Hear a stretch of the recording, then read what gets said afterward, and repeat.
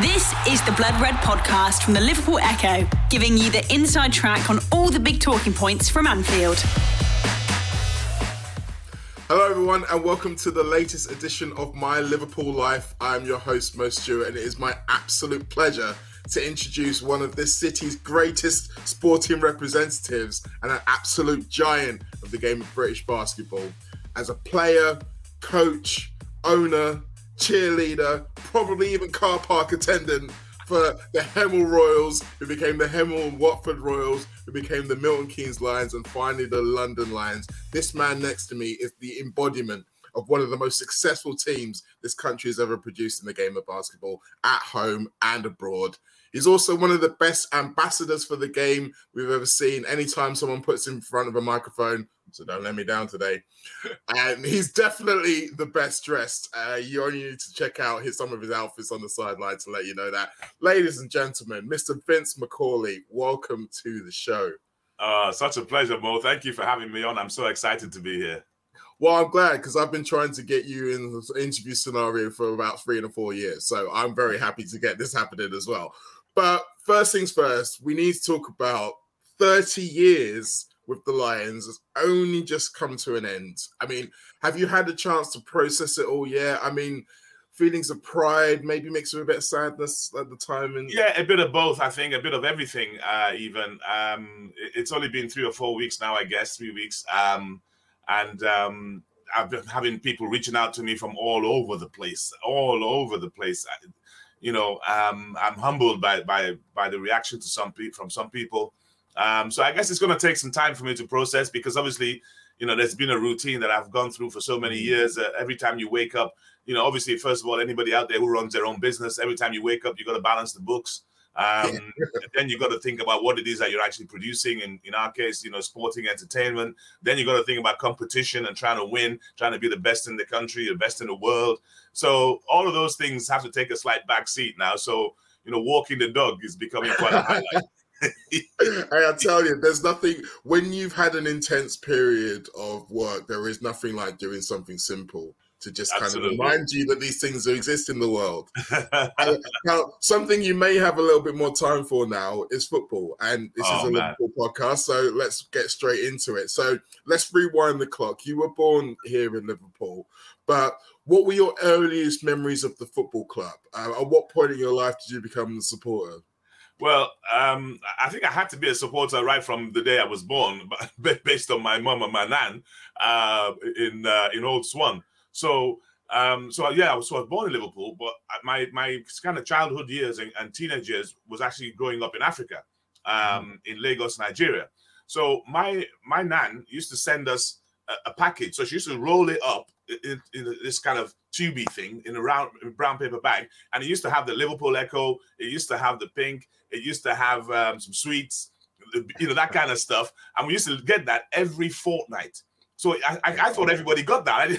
I didn't realize it was just me. So that's how I fell in love with the team. But the big thing for me, I remember, and I'm going to be sketchy on years now as time has passed, but I was about 12 or 13, 14, I guess 73, 74, and we lost the final to Arsenal. I was the FA Cup finals. I was sitting by the pool listening to the radio, and Charlie George scored the winning goal for Arsenal. And I was so gutted. And I remember thinking, I said, why am I so gutted? I haven't seen him play yet. Yeah. So that was where, my early love for the team came from. That's crazy, though, to think about that you were so close and yet so far away. And so you kind of had that feeling of both. And as someone who's done very similar, I lived miles away from here and supported the team from afar and then came here. It was very much like I was a kid in the candy store when I arrived. But so are you that the way now? Every time you get a chance to actually go to the game? I mean, everybody knows, 100% for me. But of course, my first kind of interaction with the team. So August the 13th, 1977, wow. I came back to Liverpool, right? And the only reason, my motive, I came for school, obviously. Don't tell my mom and dad. But for me, the only reason was to come and see the guys. So I remember being picked up at Liverpool Airport by the taxi, taking me home to my nan's. And he asked me, "Where are you coming from, lad?" Blah blah blah. And I'm like, "Yeah, I'm coming from Africa. I'm coming to see Kevin Keegan." I said, "Oh, I'm ready. I've got tickets for the weekend. We're playing West Brom, And the guy laughed. He said, "Oh, you just missed him. He's gone to Hamburg." And I'm like, "What? I only came to see Kevin Keegan." He said, "Yeah, we've signed some Scottish guy called Kenny Dalglish." So that Saturday, I was in the cup and I took a picture of Kenny Dalglish's first goal, which was against West Brom. That's like that picture will be worth a lot of money. I've got that picture on my album. It's incredible. I was going to say, I dare say you won't let it go ever, but it's definitely going to be worth something. So, when you came back to Liverpool around about the teenage years, was that the time that basketball started to kind of work its way into your consciousness as well? Yeah, absolutely. So, everything was about football. Because of the outdoor life in Africa, I was a swimmer. So I tried getting involved in swimming. But my goodness, when you come out the swimming pool wet and cold, I was like, I wasn't used to this. So swimming was not going to make it.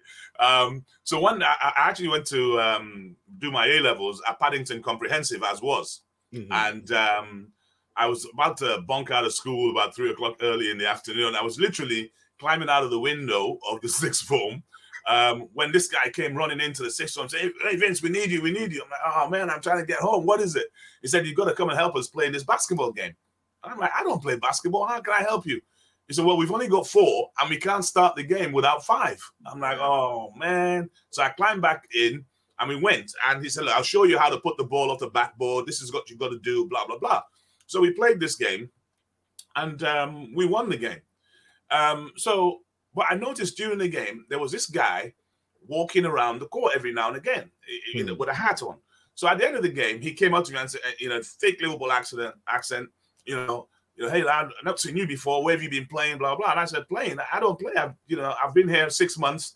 I'm just helping the guys out, blah, blah." He said, "Well, you've never played?" I said, "No." He said, "Well, you did very well." I said, "Obviously I'm 6'5". It helps, all that kind of stuff." He said, "Would you like to come and try out for my club?" I said, "Okay, I'll give it a go." Well, that gentleman was Jimmy Rogers, who everybody knows from Texas, who had the Liverpool ATAC team. So I went with Jimmy to practice, and 6 months later, I was playing for the England under 18s. And of course, Jimmy has been intertwined in my life. Rest in peace. Right all the way through. And thanks to him, I found the game of basketball, which has showed me so many things in so many parts of the world. The Blood Red Podcast from the Liverpool Echo. Of course, Jimmy Rogers is an absolute legend of British basketball and known obviously not only for Liverpool teams, but teams down in London. Yeah. Of course, this was the golden era of British basketball in the 1980s. This is when the TV interest came, Channel 4 were getting involved. Football teams like Manchester United and even Portsmouth were buying teams. That's right. Within the game, did you feel like this was it? This was good. You're going to take the leap into the bigger, wider consciousness? Well, yeah. I think for us, after obviously we then left from Liverpool and I joined up with Jimmy to set up the Brixton Basketball Club. And as you say, Man United had bought a team. In fact, I think Everton were getting involved with a team. Alton Bird was the guy that everybody loved to see and play. But I think, it was really, we thought we were there, but really, it was really just the laying of the foundations, really, because, facilities weren't that readily available. There weren't enough arenas in enough cities to make it that kind of, razzle-dazzle show that people would want to see. But it was laying the foundation for a lot of British basketball players, because then we had a lot of British basketball players who went on to college in America, John Amici from the Cheshire area, Carl Brown, David Aliu from Liverpool, so many guys, who went to college in the States, were successful in college, and then started coming back looking for professional careers, whether that be in the UK or in Europe, and I think that the trajectory was massive and really going well. But I think the big setback as a whole was Brexit. Bosman. I don't know if you remember the Bosman ruling, because what that meant was our British players were now the same as European players. So in countries like Greece and Turkey and Italy, where they pay astronomical wages, our players could be just the same as anybody else. So I think the first season of Brexit, we lost our top 60 players right off the top. Can you imagine? 6-0. Yes. That's like 12 teams. That's a league's worth of players. Yes, literally. Now obviously that then kind of dropped the quality of our product. And in response, the league decided to increase the amount of foreign players in the league to keep the quality. Then, of course, you get a clash because obviously, we're all for British players, British coaches. We want to be successful as British people. So we went into a flux and banged heads a little bit, I think, over those periods of time. But fortunately, I think the game has survived and come through that now, and we are in a new era now. Yeah, I think we are. And it's interesting when you think about the kind of success in the 80s, kind of maybe plateauing a bit into the early 90s. That's kind of what Liverpool Football Club were also doing. We found a very, very similar path to you. And in fact, it goes even deeper because obviously around that early mid-90s, it was around the time where you were transitioning from being a player into being more of a coach and side. And Liverpool have had some experience of doing that as well. When you think about Kenny Dalglish going from being a player to being the boss, and then Souness trying something similar with, less success. When you were doing it, were you aware of those things? Were you thinking about, I can take some lessons from what they did well and what they didn't do well? Yes, because you're always looking, for me in those days, it was a case of looking at teams like, firstly, from a basketball standpoint, I was looking at teams like the Chicago Bulls and the Los Angeles Lakers. And then obviously from a football standpoint, you're looking at Liverpool, and then you're looking at the kind of southern clubs and how the southern clubs are challenging Liverpool. Your Chelsea, you don't forget Chelsea were nowhere, and then all of a sudden they start coming through with Ruud Gullit and people like that. So you're looking at that interaction. And, the thing about what I liked about what Liverpool were doing was I was beginning to look at some of the homegrown players. Obviously when I first came to Liverpool, you're looking at the end of your Emlyn Hughes and people like that. And obviously Bosman, let's not forget, Bosman was a football ruling and affected Liverpool as well. It's only when we started, I think, very cleverly looking at more of the Scandinavian type player, I think we started bringing your Jan Molbys and people like that. That's where that transition took place, I think, for everyone. But then, like I say, you start getting people like Carragher coming through. You start looking at, you need your core local guys so that whoever you bring in, they can transfer the culture. Whether it's Stevie G or whether, whoever it may be now, it's about the culture. Without that, you can't get a successful dressing room, a successful team that can win in tough circumstances. And that's what I took from what Liverpool went through all those years. That core is really important. And when you think about it, I mean, without even almost realizing, when you think about the transition from Manaman and Fowler into Carragher, into Steven Gerrard, and now into Trent and Curtis Jones. Yes, and actually, forever. You can see Trent in the last couple of years how his shoulders are coming out. It's like, I see that I'm this, and that's the piece I'm talking about, And I was fortunate in my successful years in Milton Keynes. We had a young lad by the name of Drew Spinks, who I had put in the team at the age of 17, who became our captain, and we won our first trophy with him. And that's exactly what he brought. Him, Leon Noel was another captain who lives just down the road in Luton, And then when we got to London, we have our captain who retired this past year, Joey Kinwin, who literally grew up a mile from the Copper Box Arena. So without these, you can't get the culture that you want and the fans relate to. I mean, I wanted to rewind back to when you first arrived in Milton Keynes, because I am really interested in this idea of the community, because in football, the idea of teams moving places is still a very controversial idea because of that community element. Obviously, at that level of basketball, you've got less of a community already there, so it's almost like you're trying to find one. So when you moved over to Milton Keynes, I believe it's like 1998, I mean, you literally just become an owner of a team. And you're starting from pretty much scratch in a new area. I mean, what was all of that like? What was going through your head at that moment? It's interesting, and it's only when you look back at what the influences on your life are, and then you correlate them with the actions you took. So, I was following a guy in the States called John Spoelstra. He's actually the father of Eric Spoelstra, who coaches the Miami Heat.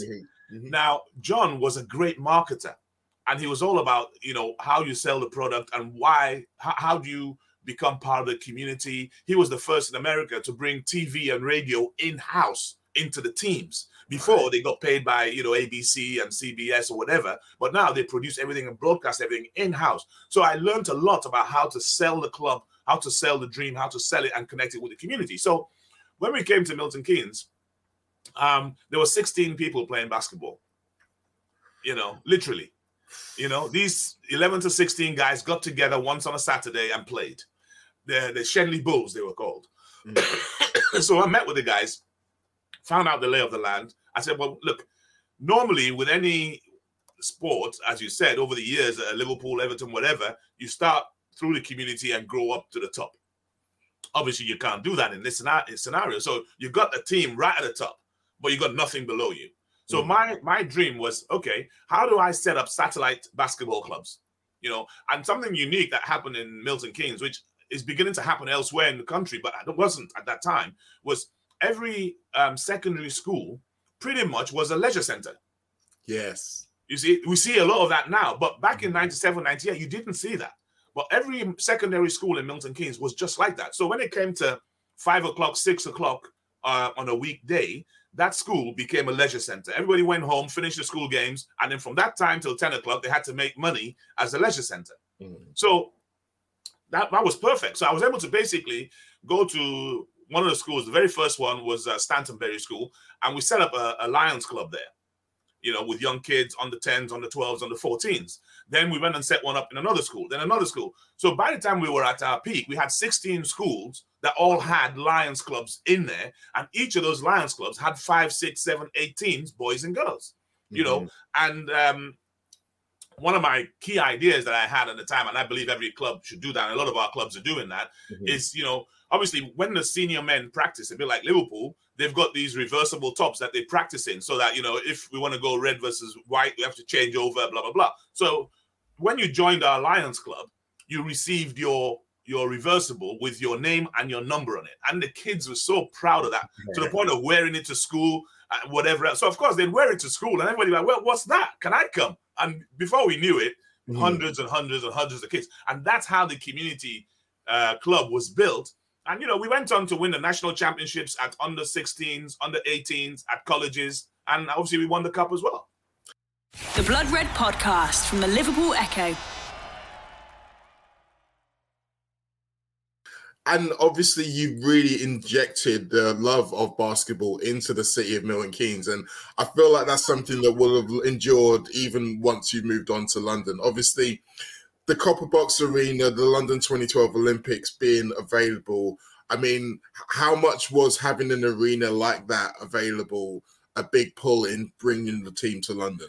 Well, it was kind of the other way around, if I'm really honest, because I'm a passionate guy. And if I get behind something, that's what I do. And I didn't want to leave Milton Keynes. We had shown that we could produce our own players. Now, we didn't have the best talent because you got to go to London, Liverpool, Manchester, Birmingham to get the best talent. So we didn't have the best talent, but we had a great system.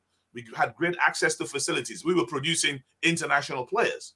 So I wanted to continue doing that. And obviously, to the point you raised about moving football clubs, obviously we have the situation with the MK Dons, and I was working with the guys who were trying to bring a football team to Milton Keynes. And at the time that we came, and that was part of the reason we came to Milton Keynes, they said, we want to bring a football team to Milton Keynes. We don't know who, because at that time, they had no idea. If you remember, they talked about Luton, talked about Brentwood or Brentford, I think. Nobody knew. So we worked with the guys, and the whole plan was to build a 4,000-seater basketball arena adjoined to the stadium. So everything I did from a basketball standpoint was building it up so we could actually fill that stadium, and then, of course, the team came. They played in the hockey stadium. They built the stadium. Everything was going hunky-dory. And then in the end, we were not allowed to move into the stadium. Now, anybody who follows us in Milton Keynes will know that we played in many, many venues, right? We played initially at the Bletchley Leisure Centre. Then we played in the shopping centre in Milton Keynes, which no one had ever seen. Then we converted a warehouse into a 2-court facility. We did all kinds of stuff just to stay alive, waiting for the stadium.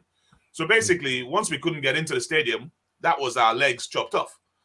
So come May 2012, we were actually homeless.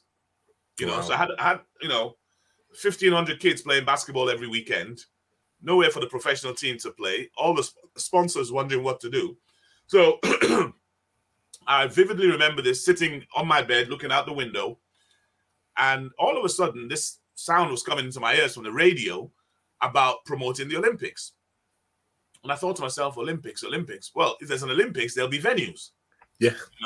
So I reached out to find out what was happening. And of course, 2012 was a unique turn for the Olympics as a movement, because that's the first Olympics that was driven by community impact. Yes.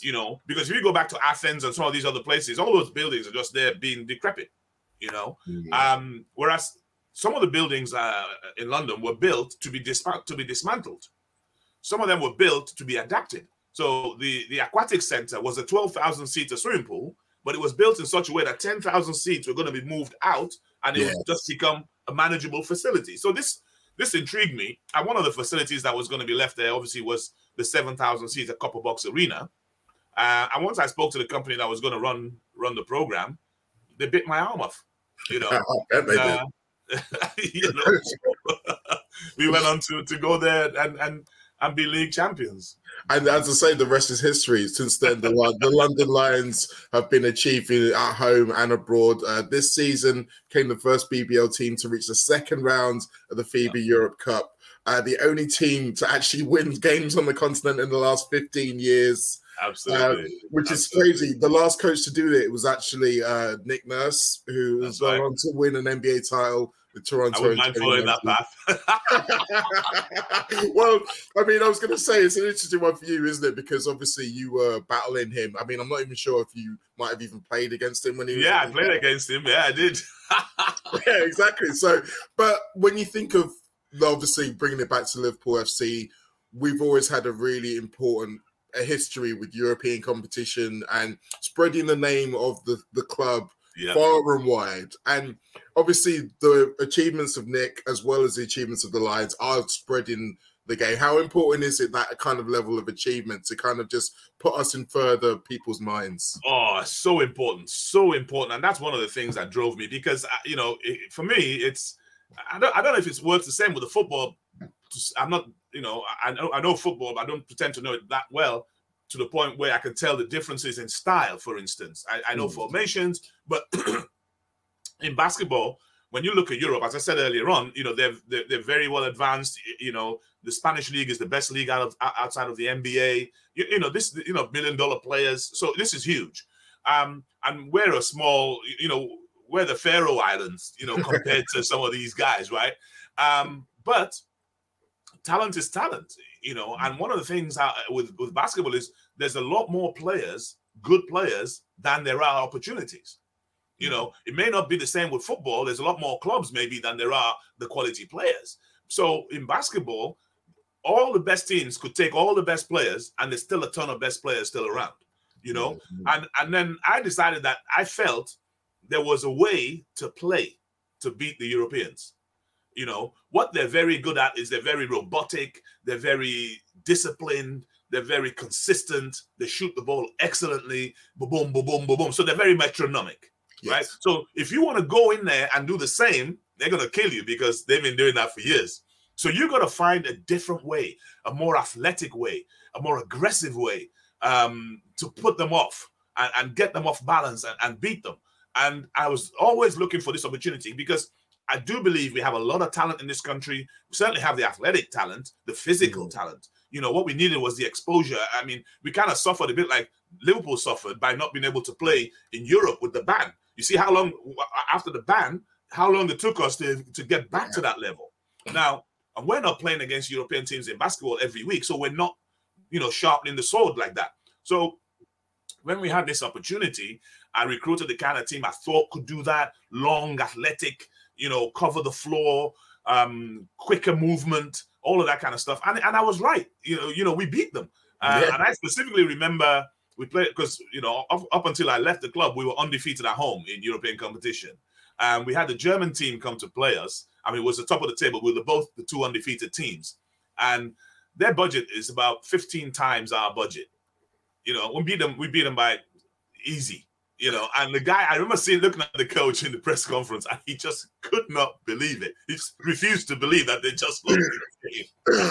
Fantastic. Now, speaking of Germans and speaking of tactics that don't necessarily sound a million miles away from Jurgen Klopp's tactics, let's talk about the boss, because you've been a leader of men yourself. And I think you're one of those guys. It's not just your ideas, it's your personality, it's your attitude, it's everything that draws people along to follow behind you.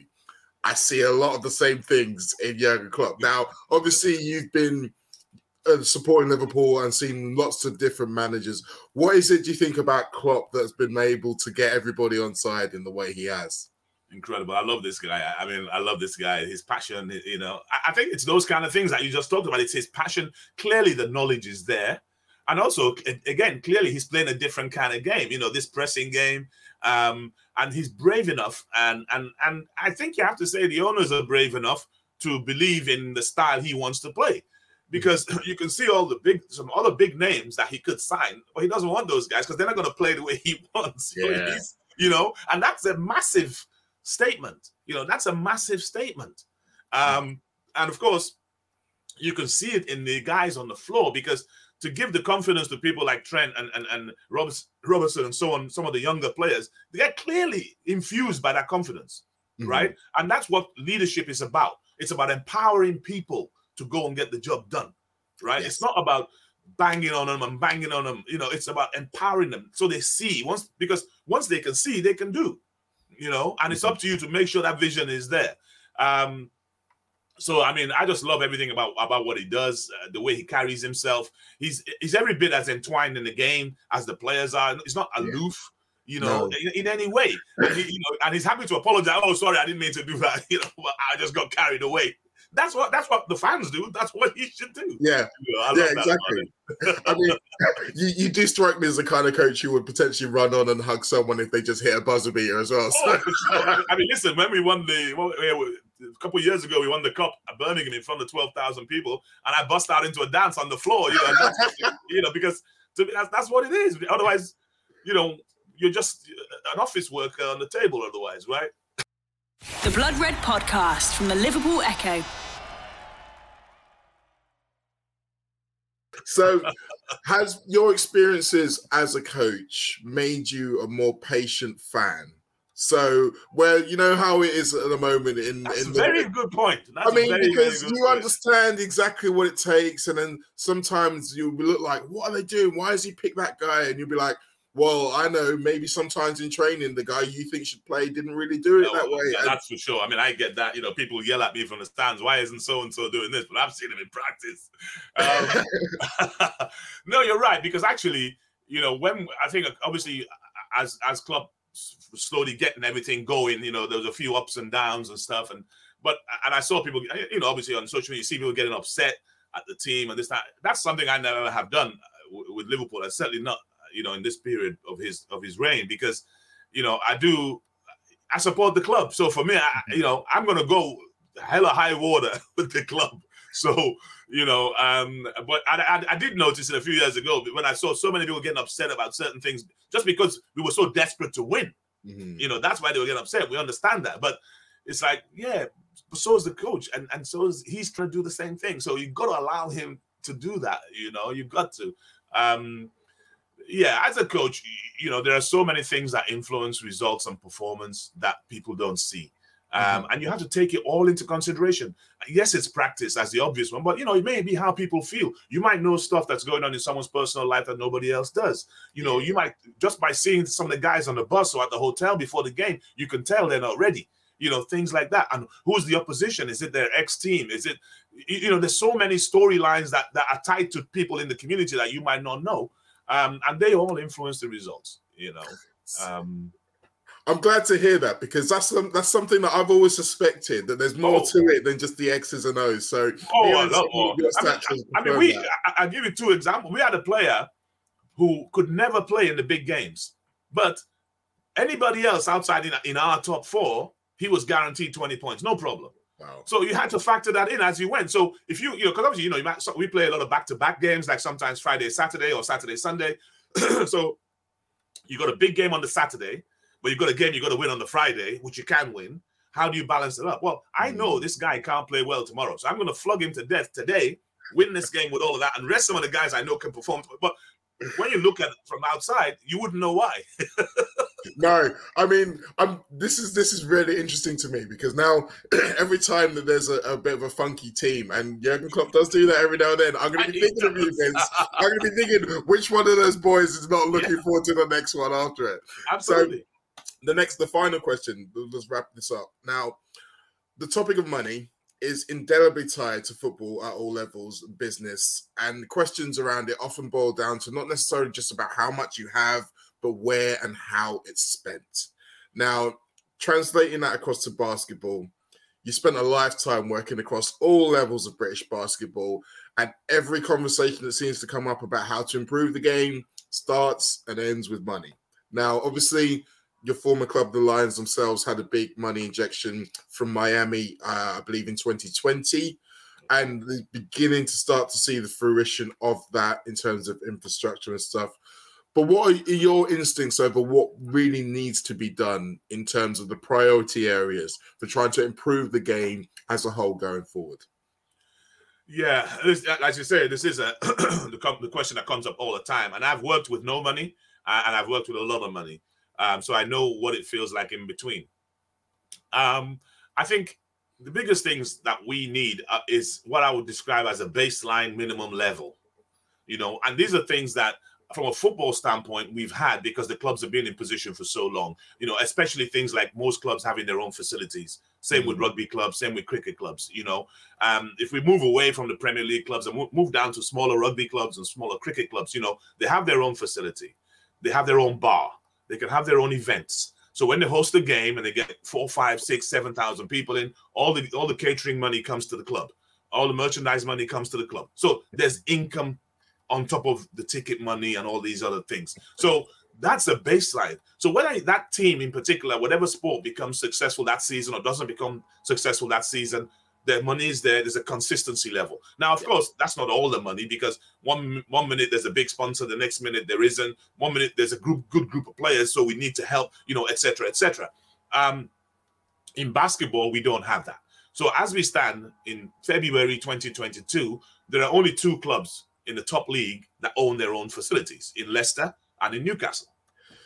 So that means they can play the London Lions on a Friday, take some money at the door, double the money at the bar, host pre-game meals for the sponsors and guests. On the Sunday they can rent it out to a wedding or whatever and get some more money. So actually you've now got a solid community business that's working, and that's what pretty much every football club has. That's what we missed. Now, that's a lot of money to invest on facilities from scratch. I mean, look, if we're using the Copper Box, which is a prime facility, it's very, very expensive to use that, and we take nothing else other than ticket money and the merchandise. We don't take any catering money. Mm-hmm. So that's a problem on the expenditure side as to priority. On the rest of it, around standardizations, I believe there needs to be some minimum standards, minimum squad sizes. I was very intrigued to see last week or the week before, the FA said you had to have a minimum of 14 players to play whether you had COVID or not. So that was actually the first time they put a number on it, right? So in our sport, we play with 12 guys, blah, blah, blah. I often have a conversation, well, how many guys should we have in a squad? And what is the minimum wage?